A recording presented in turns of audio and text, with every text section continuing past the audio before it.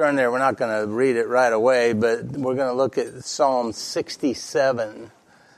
Psalm 67. And like I said, I changed my mind yesterday morning of what I was thinking about teaching. And after, I worked on it all week, so maybe some other venue, that'll be a good one. But we switched it this morning, or yesterday morning.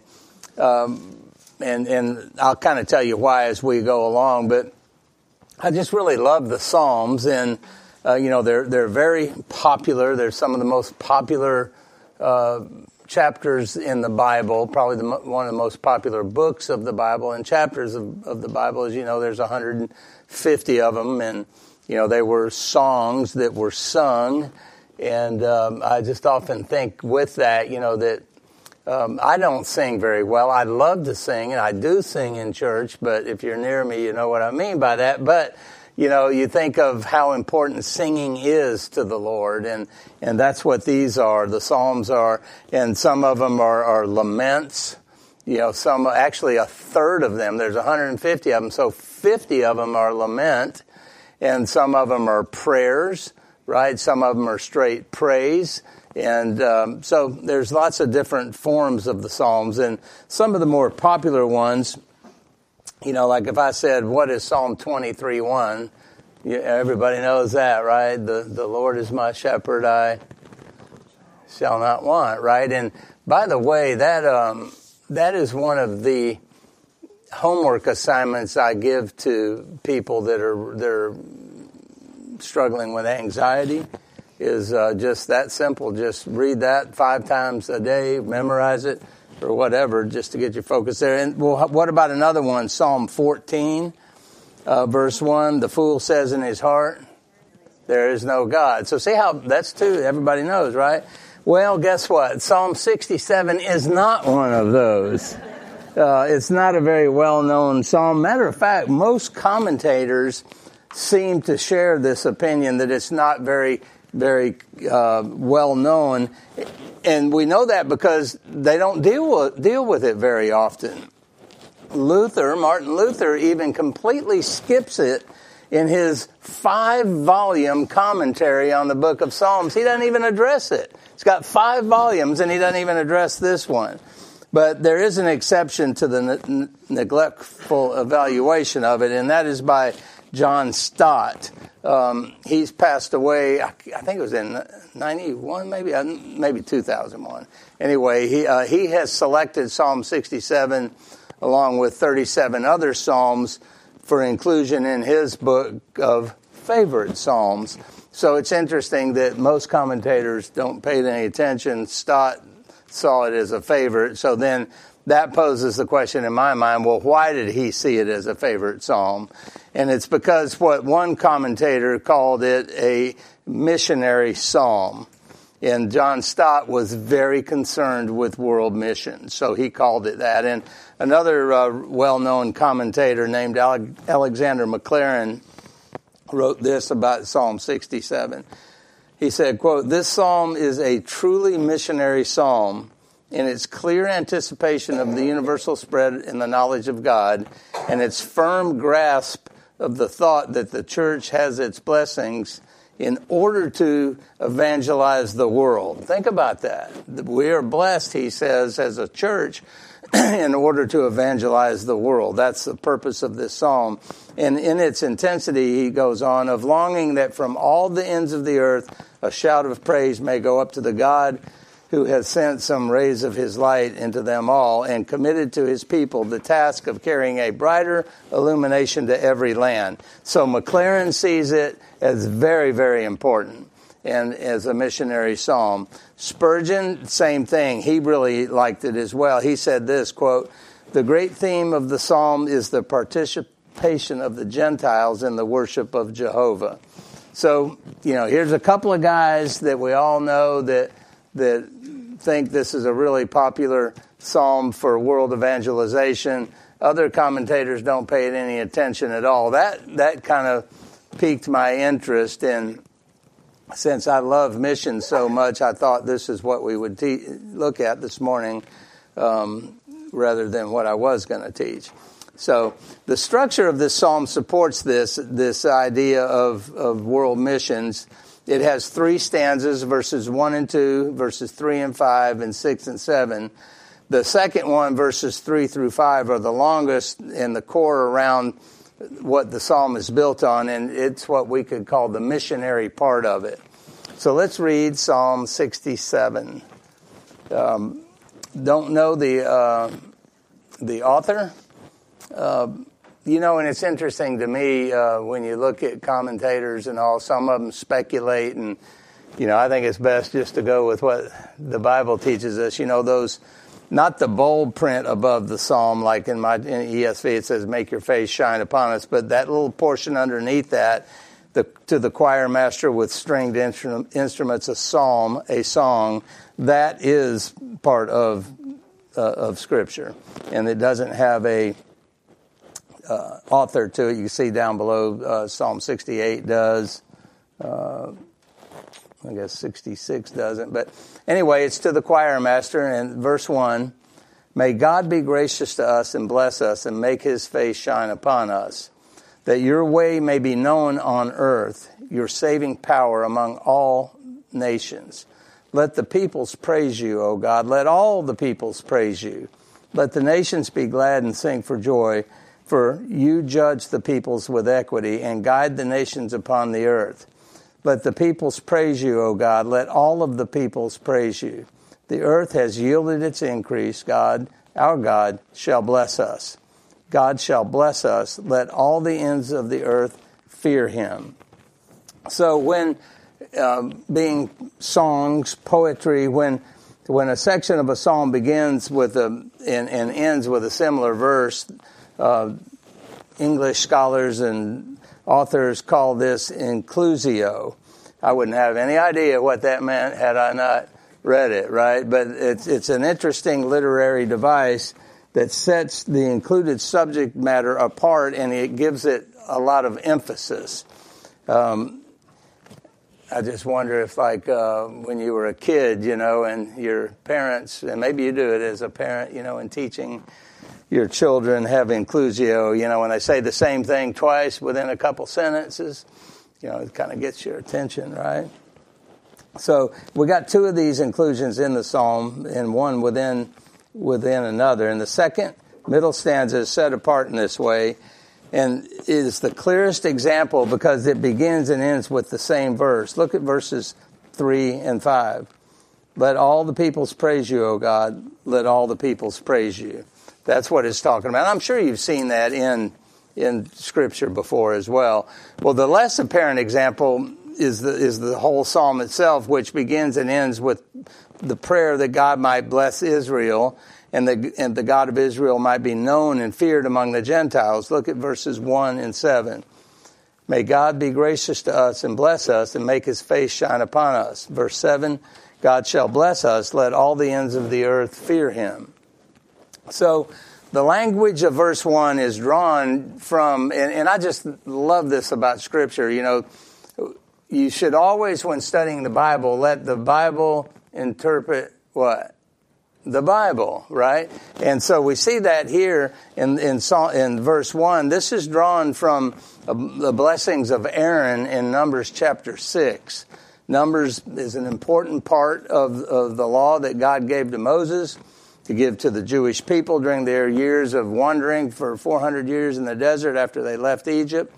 And part of that blessing that is in Numbers chapter 6, and the text there in Numbers 6 says that God told Moses to have Aaron bless the people. So here's Aaron's responsibility to bless the people. And we can see this language of Psalm 67 coming from that. So listen to, you don't need to turn there, but Numbers 6:24 through 26 says, the Lord bless you and keep you. The Lord make his face shine upon you. Sounds kind of familiar, right? And be gracious to you. The Lord lift up his countenance upon you and give you peace. So what do you think is the opposite of an angry, scowling face? If you are in a conversation with somebody and they start gritting their teeth and scowling at you, what's the opposite of that?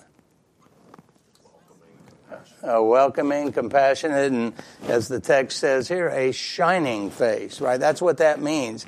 A shining face means a welcoming, compassionate face that's turned towards somebody, right?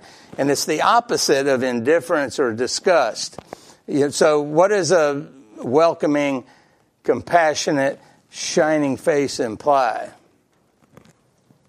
Somebody glad to see you. Somebody good, that's right.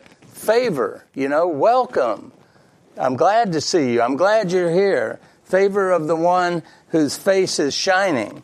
And it implies the friendliness of a warm personal relationship as well. I'm sure, like me, you've been to, stores and whatnot, and you might be mad because they didn't have what you wanted or whatever, but, so you're buying an inferior thing at the checkout and you're kind of mad anyway, but then the person there, instead of being mean and nasty and ugly, has a welcome, warm, compassionate, shining face. And what does it do to you? It changes your whole outlook, doesn't it? Well, really, hopefully we've got that as believers so that we're not looking at them with disgust. But so what is meant by this blessing is really something more than what we normally think of when we ask God to bless us. Now, usually, and I hate this, but usually for me and perhaps for you, what we want God to help us with is that we would succeed in something, or that He would enable us to get this job, make more money, maybe this particular house. Oh, Lord, please bless me with this, that, or the other, or maybe it's just even a desire that we have. And although those forms of material blessing are not excluded in God's blessing us, they certainly aren't. God wants us to ask and be blessed with those kinds of things, but they're only part of it. And that's what we got to remember. I know that many times, particularly with young people, when you're praying with them, their prayers are usually focused more on what's in it for me than really who they are in Christ. And more desirable is that God would Himself enter into a gracious personal relationship with us and His people. That's what real blessing is, right? That the Lord would come into fellowship with us. We usually think, that maybe it's prospering in some way or another. But Jesus overthrew that concept, right? In Matthew 8, He said, in this idea of selfishness and gaining things, Jesus said, what good is it for man to gain the whole world, yet forfeit his soul? So if spiritual blessing, which is to know God, is not the base, the foundation of all of our blessings, including the possession of material things and a happy life, then these other blessings, they're going to just be hollow, right? And maybe even dangerous, or could even be a snare. Think about that. If you probably know some of the wealthiest people you know are probably the most miserable people you know, right? Why is that? What causes that? What do you think? I think you realize that wealth is the answer. Mm-hmm. Sooner or later, that's going to let you down. Struggling financially can sometimes see themselves and think, well, if I just get this, I can just get that, then I'll be happy, and then I think people who achieve everything they're striving to realize it's not enough. Yeah, that's right. Everything outside of that relationship with Christ at some point down the road is going to let you down, right? Even, hard as it might be to say, your spouse, right? Even our spouse. I've been married 50 years, and if I, for a moment, look to my wife for my peace, joy, comfort, and happiness, guess what? I should say it the other way around because she never lets me down. If my wife looks to me... Yeah, can we edit that? Right? But if we look to other people, we're just not going to have it, right? That's not the blessing we're talking about, right? On the other hand, to know God and be favored by God is the greatest blessing that anyone can experience now, or really, more importantly, in the life to come. One of the huge blessings that that I have in our church is leading a community group for some of the older people in our church, if you will. And, it's our conversations are probably quite different than some of the younger couples community groups. We're all closer to being with our Lord, right? And so we have maybe a stronger taste of the sweetness of eternity than younger people do, if that makes sense. I was just thinking of that sliced apple pie I had last night and how sweet it was. But that's the blessing that's being talked about in verse 1. May God be gracious to us and bless us and make his face to shine upon us. But it's not only that psalm that does that. Look over at Psalm 80. There's a bunch of others, but Psalm 80 has 3 of them in it, so that we can look at those. I got a new Bible here, and the pages stick together. Psalm 80, verse 3. Restore us, O God. Let your face shine on us, that we may be saved. Verse 7. Restore us, O God of hosts. Let your face shine, that we may be saved. Verse 19. Restore us, O Lord, God of hosts. Let your face shine, that we may be saved. So we see this blessing that Aaron was to pronounce on the people repeated throughout Scripture. And the only variation from some of Psalm 67 and some of these others is that the speaker identifies himself, and the other ones is to you. Bless us rather than bless you, if you will. The point that we're getting at here is that this shining face of God is to be thought of as God entering into a personal relationship, a gracious relationship with his people. And look at verse 2. That makes it abundantly clear, 67:2, that your way may be known on earth, your saving power among the nations.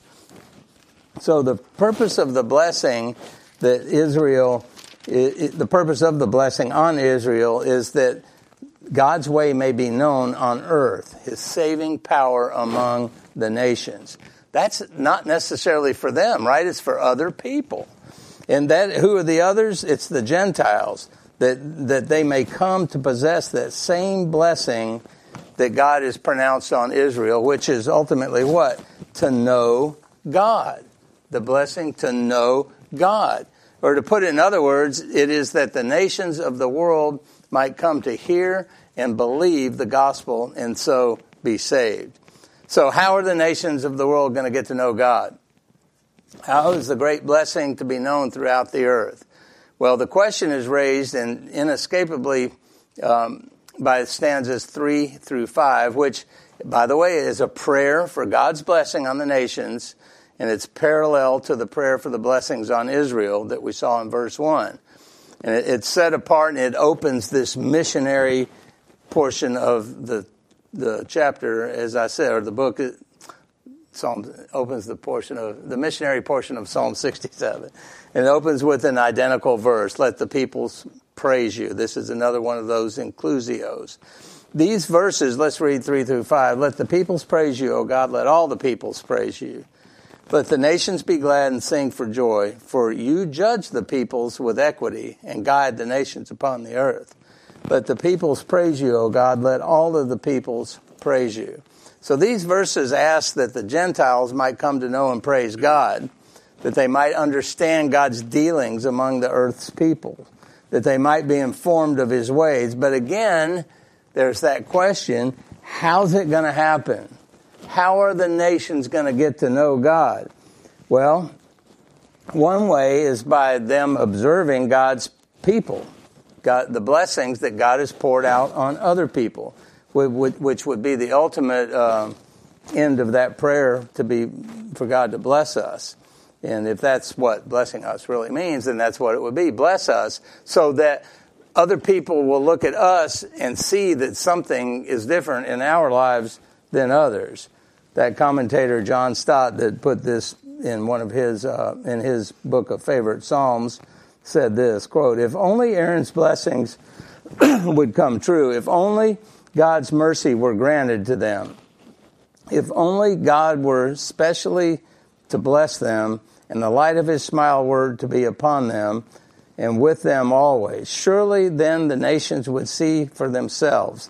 Then the nations would have visual proof of the existence and activity and the grace of God. Excuse me.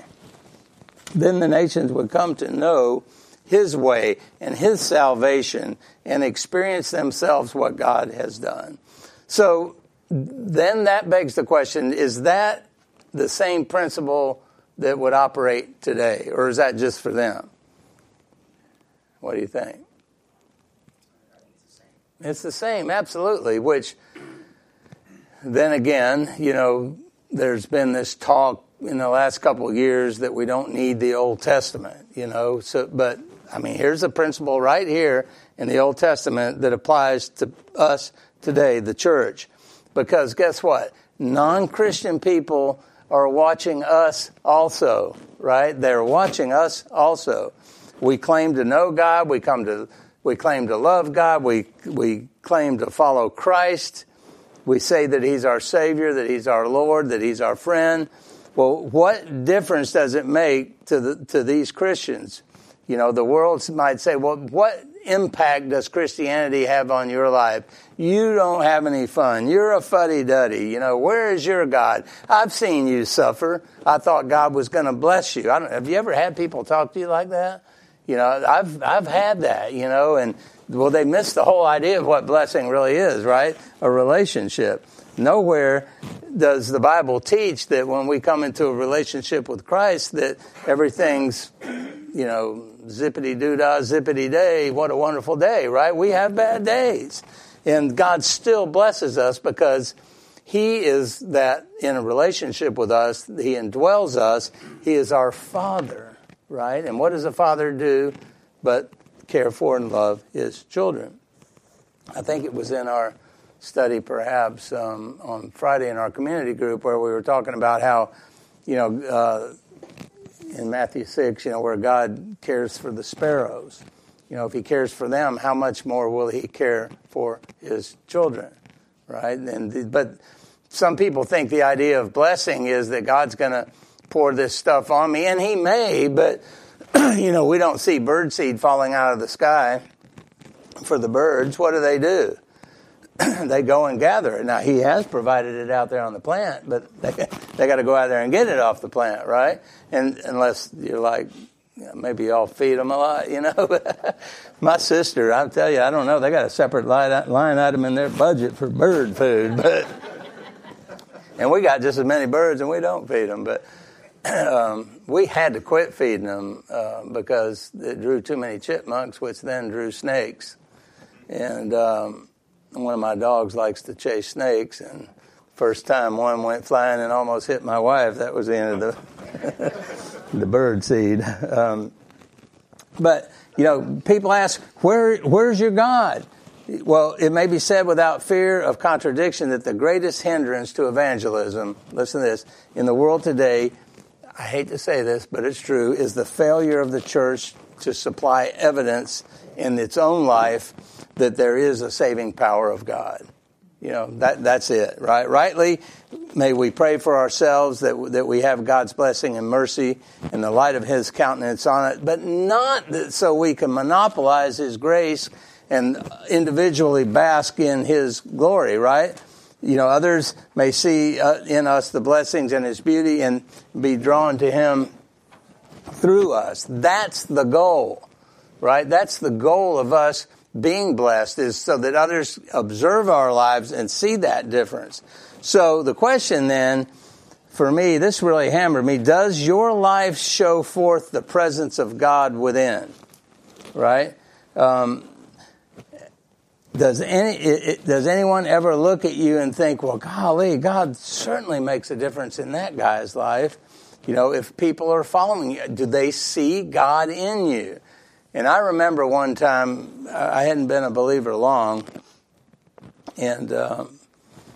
but my conversion, not that yours has to be like this, but mine was light on, light off. Or actually, it was light off, light on.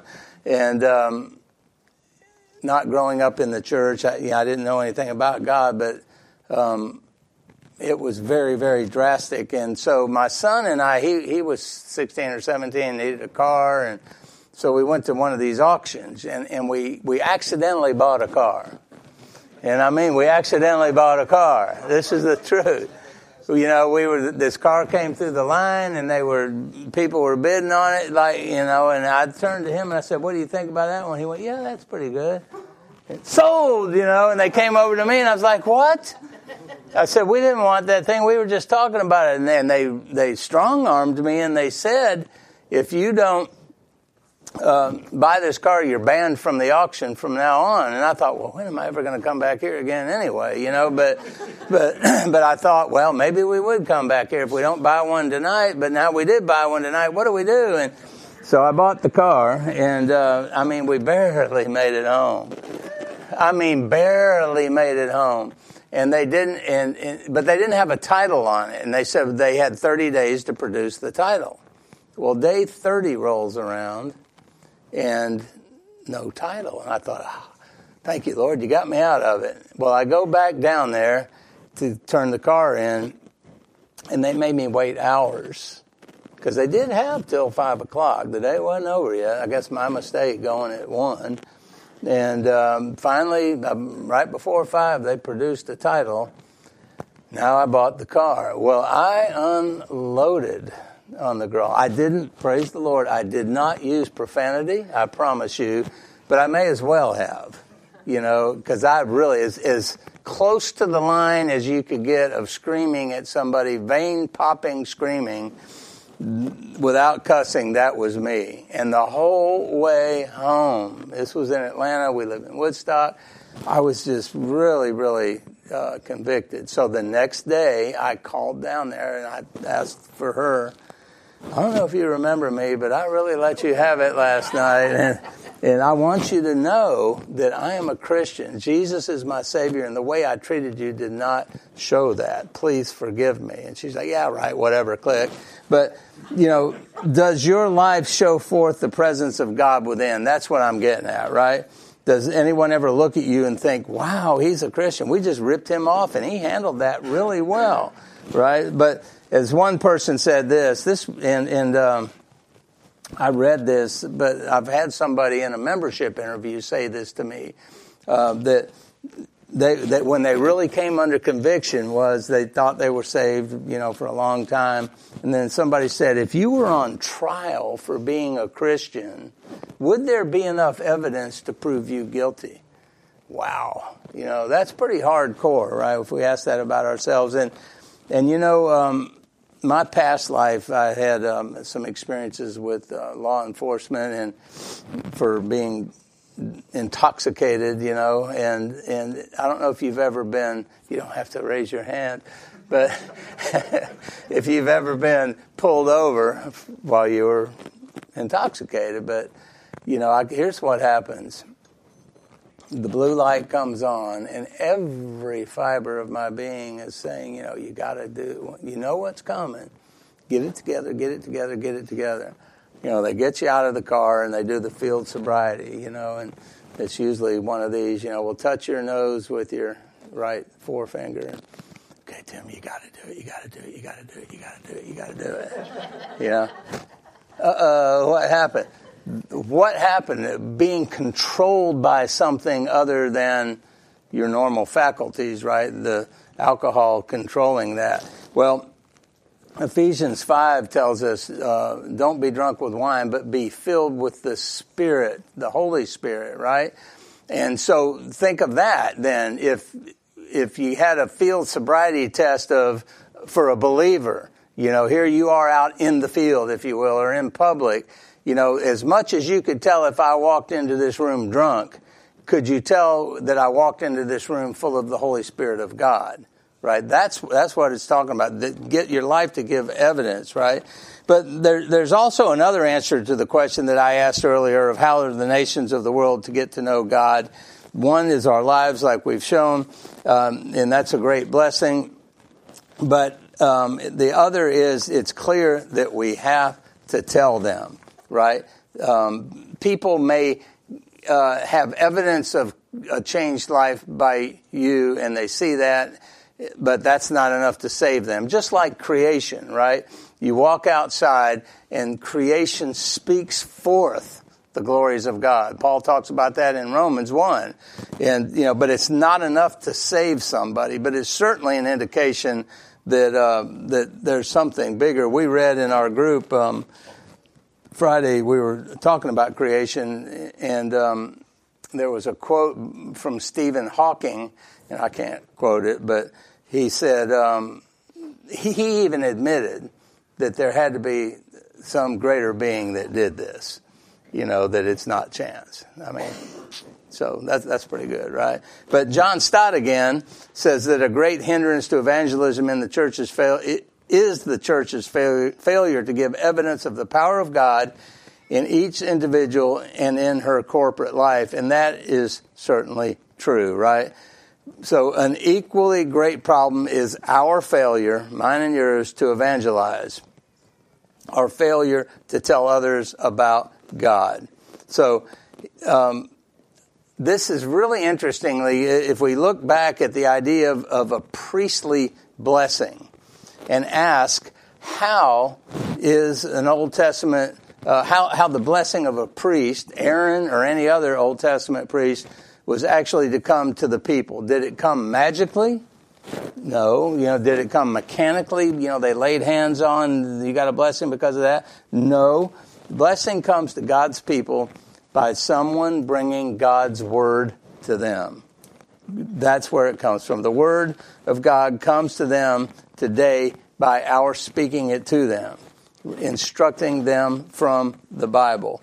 I said this is a missionary psalm, and, nobody, I didn't always believe this, but I do now, and we can have a discussion later if you desire, but I'll say it anyway. Nobody can come to know Christ as Savior without hearing the Word of God. Either hearing it, reading it, or, it's not, nobody gets saved without the Word of God. Okay, so that's our responsibility. They're not going to get saved just by your life. That may wake them up a little bit. It's like something's different about them. I sure would like to know what. Or, maybe this unique tree or plant or bird or fish or whatever. But that's not enough for salvation. The Word of God has to be there. So this priestly blessing is not enough either. Now, there are some denominations that do believe that a blessing by some clergy will bring salvation, but that's not true according to the Bible, right? Blessing comes to God's people by somebody bringing the word. So the Old Testament priest dramatized the word of the gospel by performing sacrifices. But guess what? They spoke the word of God as well. And there's 3 texts we can look at. Turn first to Romans 15. And we can see, we're going to read verses 15 and 16. And Paul's writing to a largely Gentiles, largely to the Gentiles in Rome. And he's describing his ministry to them. And he calls it a priestly duty. Look at Romans 15, and 16. Verse 15 says, "But on some points I've written to you very boldly by way of reminder, because of the grace given me by God, to be a minister of Christ Jesus to the Gentiles in the priestly service of the gospel of God." There it is, priestly service. "So that the offering of the Gentiles may be acceptable, sanctified by the Holy Spirit." So this is a priestly ministry described in priestly language, that an offering of the Gentiles may be acceptable. And then understanding that the ministry of that priestly duty is accomplished by proclaiming the gospel itself. In other words, Paul saw himself as a priest. I don't know what pops into your mind when you hear the word priest. It's not the guy across the street with the black outfit and the white collar, right? Paul didn't have a black outfit and a white collar. If you don't know, there's a Catholic church over there. But the way he exercised his, Paul saw himself as a priest, and the way he exercised his priesthood was by evangelism, by teaching others about God. We'll flip back to Exodus 19. Do an Old Testament one here. Verses 5 and 6. He writes there, "Now therefore, if you will indeed obey my voice and keep my covenant, you shall be my treasured possession among all peoples, for all the earth is mine. And you shall be to me a kingdom of priests and a holy nation. These are the words that you shall speak to the people of Israel." So these verses say that in the fullest and most important sense of the word, all God's people are and should be priests. Well, then how? How does that happen, right? Are we all ordained as priests, But no, clearly by living for God as God's people and by telling others about Him. Well, the third text is back in the New Testament, 1 Peter 2. We have this same language. 1 Peter 2, 9 and 10, again, written to the Gentiles, but drawing off of these same verses in Exodus. 1 Peter 2, 9. "But you are a chosen race," a what? "A royal priesthood." That's us. "A holy nation, a people for His own possession." Why? "That you may proclaim the excellencies of Him who called you out of darkness and into His marvelous light. Once you were not a people, but now you are God's people. Once you had not received mercy, but now you have received mercy." So Peter is calling not only believing Jews, but also believing Gentiles God's priests. That's our calling. That's our calling. And Jesus said in Acts, you don't need to turn there, 1:8, you will receive power when the Holy Spirit comes on you, and you'll be my witnesses in Jerusalem, in Judea, and Samaria, to the ends of the earth. So that begs the question then, how are you doing in your priestly duties of sharing the gospel? Right? Does that convict you when I say that? It convicts me when I say it. Do you share the gospel? How do you share the gospel? Where do you share the gospel? Anybody want to say? I can tell you how I do it. I know Randy does it. What, Matthew 28, as we go. As we go. Meaning? Just everyday life. It is our life. Yeah. We walk in the Spirit. So it's how we live, how we speak. Not every encounter has to be an intentional, but yet our conversation should always be filled with the fruit of the Spirit as well as the truth in our testimony and how we want to encourage others. Obviously, it's not always practical in work settings because, if you're at work, you're hired to do a job. That's right. And it wasn't to convert everybody in the company. But yet, at the same time, as we do our job, we're living out that priestly duty that we have to represent God in this world. That's right. And in those, I think that's what he was talking about in the Old Testament sense, of your life there. And here's what happens in work, at least in my experience, is that living that life out, doing your job to the glory of God, but not, the guy walks in your office, "Have you repented yet?" Not that, but you know what happens when they get trouble? Who do they come to? Right? They come to you, and they might ask for you, "Would you please pray for me?" And do it right then, and not, these prayers would be a lot more effective if you just repent, but no, just being that example, right? That's a great, the question is, will they come to you? They may know you're a Christian. Yeah. But are you judgmental? Are you holier than thou? Are you critical of their life, or you have that sense about you? Mm-hmm. That is really the key. If somebody goes through a trial, which they will, hopefully you come to their mind. Yeah. You know what? Not only do they know about these things, but they care. Yeah, and they come. Yeah, that's good. I've been convicted. COVID is when I really got convicted about taking more opportunity with not those type of situations, but with the people you don't know situations. So, I just, those of y'all that know me, I can't be indoors. I'm pushing the limits right now of being in this building for an hour. But I like to be outside. So, you know, in COVID, I would go hike, walk in the woods or whatever. Well, a lot of other people did as well. With prime opportunities to share the gospel with somebody. You come up, you know, hey, you hiked here before? Yeah, you know, how you doing? Da, da, da. And, you know, I noticed that, and I did this yesterday, and I noticed that I was kind of, I think of the right way to say this. I was too light, maybe, is the way to say it. So my questions would go like this. I did it yesterday. I was out riding my bike in one of the wildlife management areas, and this young couple came walking up and said, hey, where do y'all live? Oh, we live in Winder. Well, that's a long way from here. You know, what are you doing out here? Oh, just looking around. Okay, hey, y'all go to church over there in Winder? You know, and that's kind of, you know, I don't know that that's waffling, but it convicted me yesterday that it was. So he walks around his Jeep and puts her in it, and he comes back around, and so I kind of got a little more intentional, you know. And I said, well, you know, going to church is good, but that's not what brings you into a relationship, you know. And it was not much more than that. I said, what it really is knowing Jesus Christ as your Lord and Savior. And he said, yeah, that's right. And I said, so are you a believer? And he said, yeah. I said, well, that's great. And off he went, you know. But seed sowing is probably more of what we're going to do, right? But, I mean, if this text is true, then we need to be doing this. Is a missionary challenge to us to do these kind of things. But during COVID, I got really convicted that, you know what, I keep asking them about church. That's not what it's about.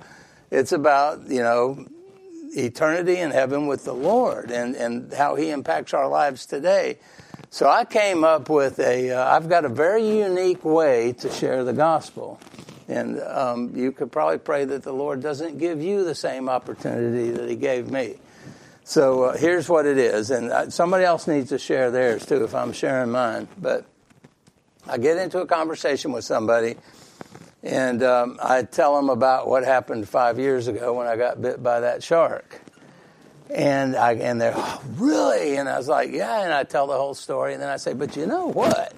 Had I died, right, on that beach, bleeding to death, I would have been with Jesus. Do you know Jesus? And that opens up, you know, I've got their attention now because, I mean, how many people, you know, have been bit by a shark? You know, you listen to that. So that has been a real door opener for me, and you know, just finding unique little ways like that to share the gospel, I think, are what the Lord would want us to do. So, 10 days later, that you died, went to heaven, came back, yeah, no. came back, had a story to tell. Yeah. So, you know, that's right. Yeah.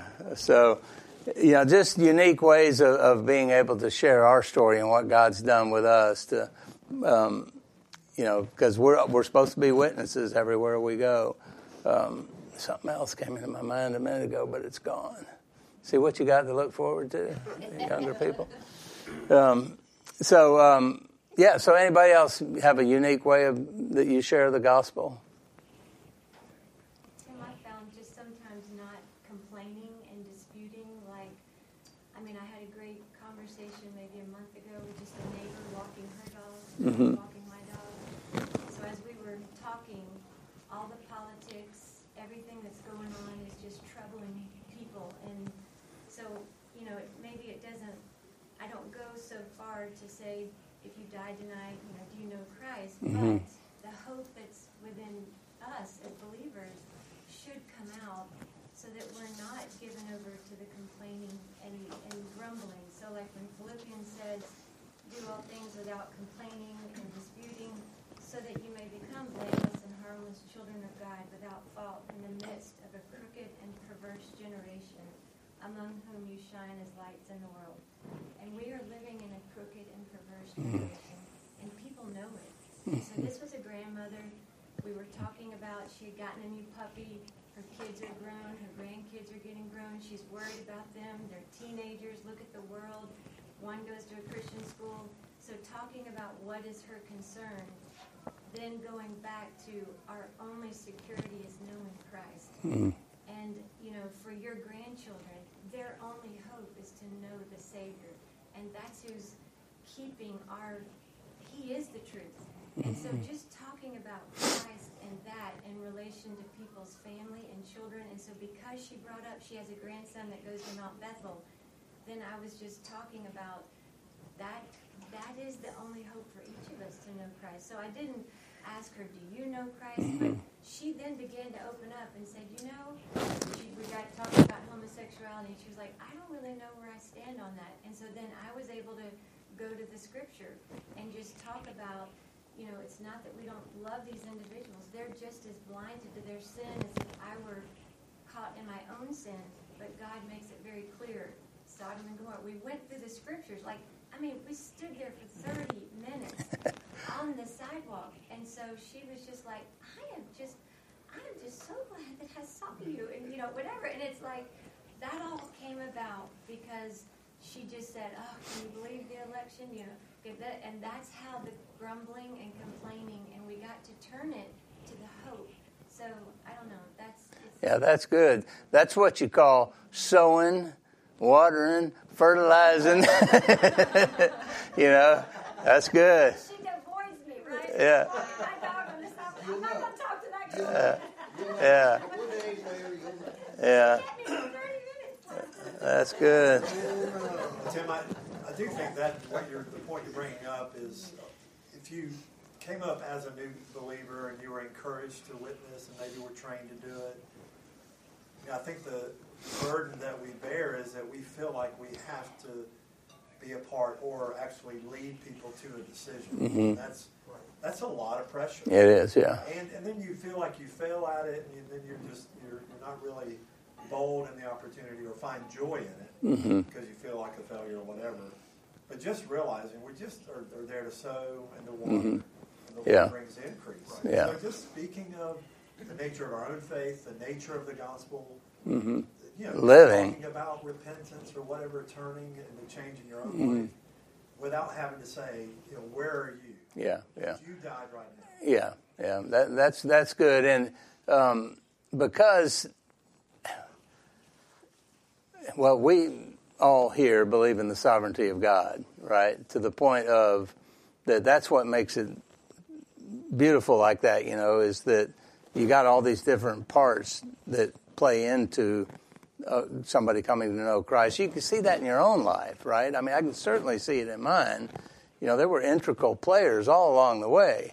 And it wasn't until God, as Drew taught us a couple of weeks ago, removed that veil that Satan had there, that next person was the one that reaped the harvest of it, right?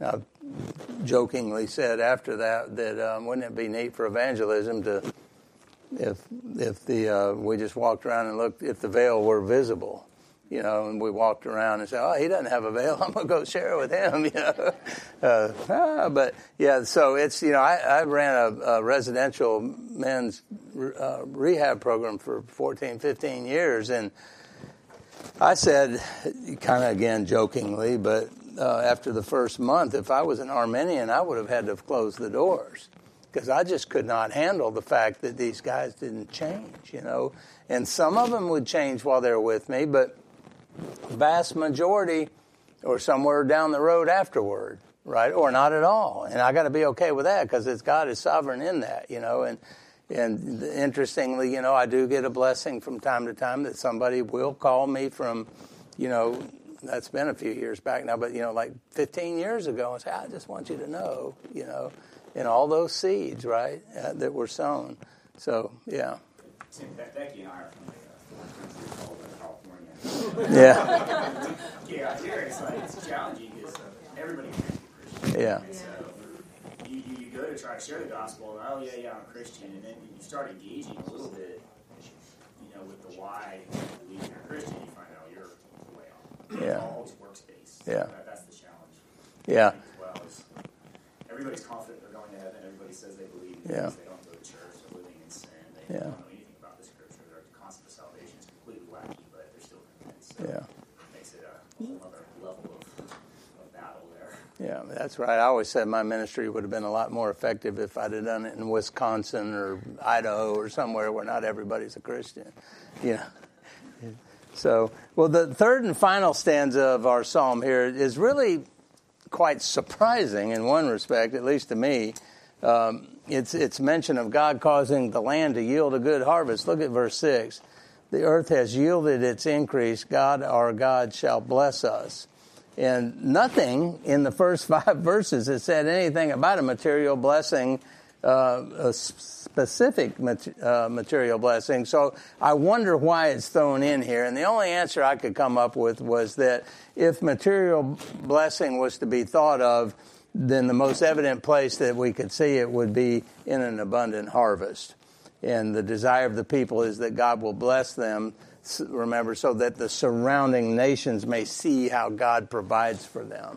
I think that's probably why that's in there. It's no small matter to look forward to such an abundant blessing from God. The thought of blessings on the land is exactly what is set out in Deuteronomy. If you remember, well, just listen as I read real quick. Deuteronomy 28. Verses 1 through 6 says, "And if you faithfully obey the voice of the Lord, being careful to do all his commandments that I command you today, the Lord your God will set you high above all the nations of the earth. And all the blessings shall come upon you and overtake you if you obey the voice of the Lord your God. Blessed shall you be in the city. Blessed shall you be in the field. Blessed shall be the fruit of your womb and the fruit of your ground, and fruit of your cattle, the increase of your herds, and the young of your flock. Blessed shall be your basket and your kneading bowl. Blessed shall you be when you come in. Blessed shall you be when you go out." So the opposite of that, of course, is curses, right? And that's what the remainder of that chapter talks about. So the future blessing of God in our lives and labors for him it's a great thing, but still the greatest blessing will be when we get to see God, which he takes us back to at the beginning of the psalm. Be gracious to us and bless us and make his face shine upon us. So one day we'll see that face to face shining, right? And we were talking about that in our small group the other day as well. And if you think about it, it's an amazing thing, again, to me, creation and just the beauties of creation. And I think one of the most astounding thoughts to me is this idea of, when the sun lights up our day, and in the new heavens and the new earth, there won't even be a sun. That Jesus will be the one that lights that up, and we get to experience that. That's the face-to-face that we'll have one day. How much stronger is that than the sun that's in the sky today? So anyway, so don't do like most commentators and discard Psalm 67. Look at it as a missionary psalm that God would bless us in a way that people would see that and come to us to find out what it is that makes us different, and as well as proclaiming the gospel as the Lord gives us opportunity to do so as we walk through this life. Always remember that, the people that God brings into your life, he brought them to you, right? Like Randy said in the workplace, if somebody came up to you in the workplace and was having a problem with something, don't tell them to go see the guy next door. He'll pray with you. God brings them to us for a purpose, for a reason. So, any final questions? What word are you going to teach? Psalm 1. Yeah. Do you think the verse 6 of the earth that yielded its produce, God our God blesses us? That's, anyways, kind of referencing, the curse was that the land would not yield its produce. Yeah, sure. I think that's part. Yes. Yeah, not to over allegorize it, but think about in the Christian life that we are spared so many. That's right. Aspects of the curse. Yeah. So many of them. Yeah. Through God's blessing, it just kind of seems like it's pointing to that. Yeah, I think so. So we want to know why you switched. I don't know. Well, I do. One reason is I'm working on Psalm 1 to preach in seminary. And I just thought that's just too preachy for Sunday school. So I switched. Yes, sir. One thing that you said earlier during your lesson stuck out at me because I'm just gone through this series with John MacArthur. And the last part of the thing was yesterday or the day before something. It was talking about, born to holiness. So he's going through, the who, the God initiates it with us, the what gives us the new heart. But the third point he said, the third question he answered is the means by which he does it. And it's what you said, is by the gospel, by the truth of his word. That's how he's decided he's going to bring about that regeneration. Yeah. Thanks. I did, when he said that, real quick, we got 2 minutes. I did remember,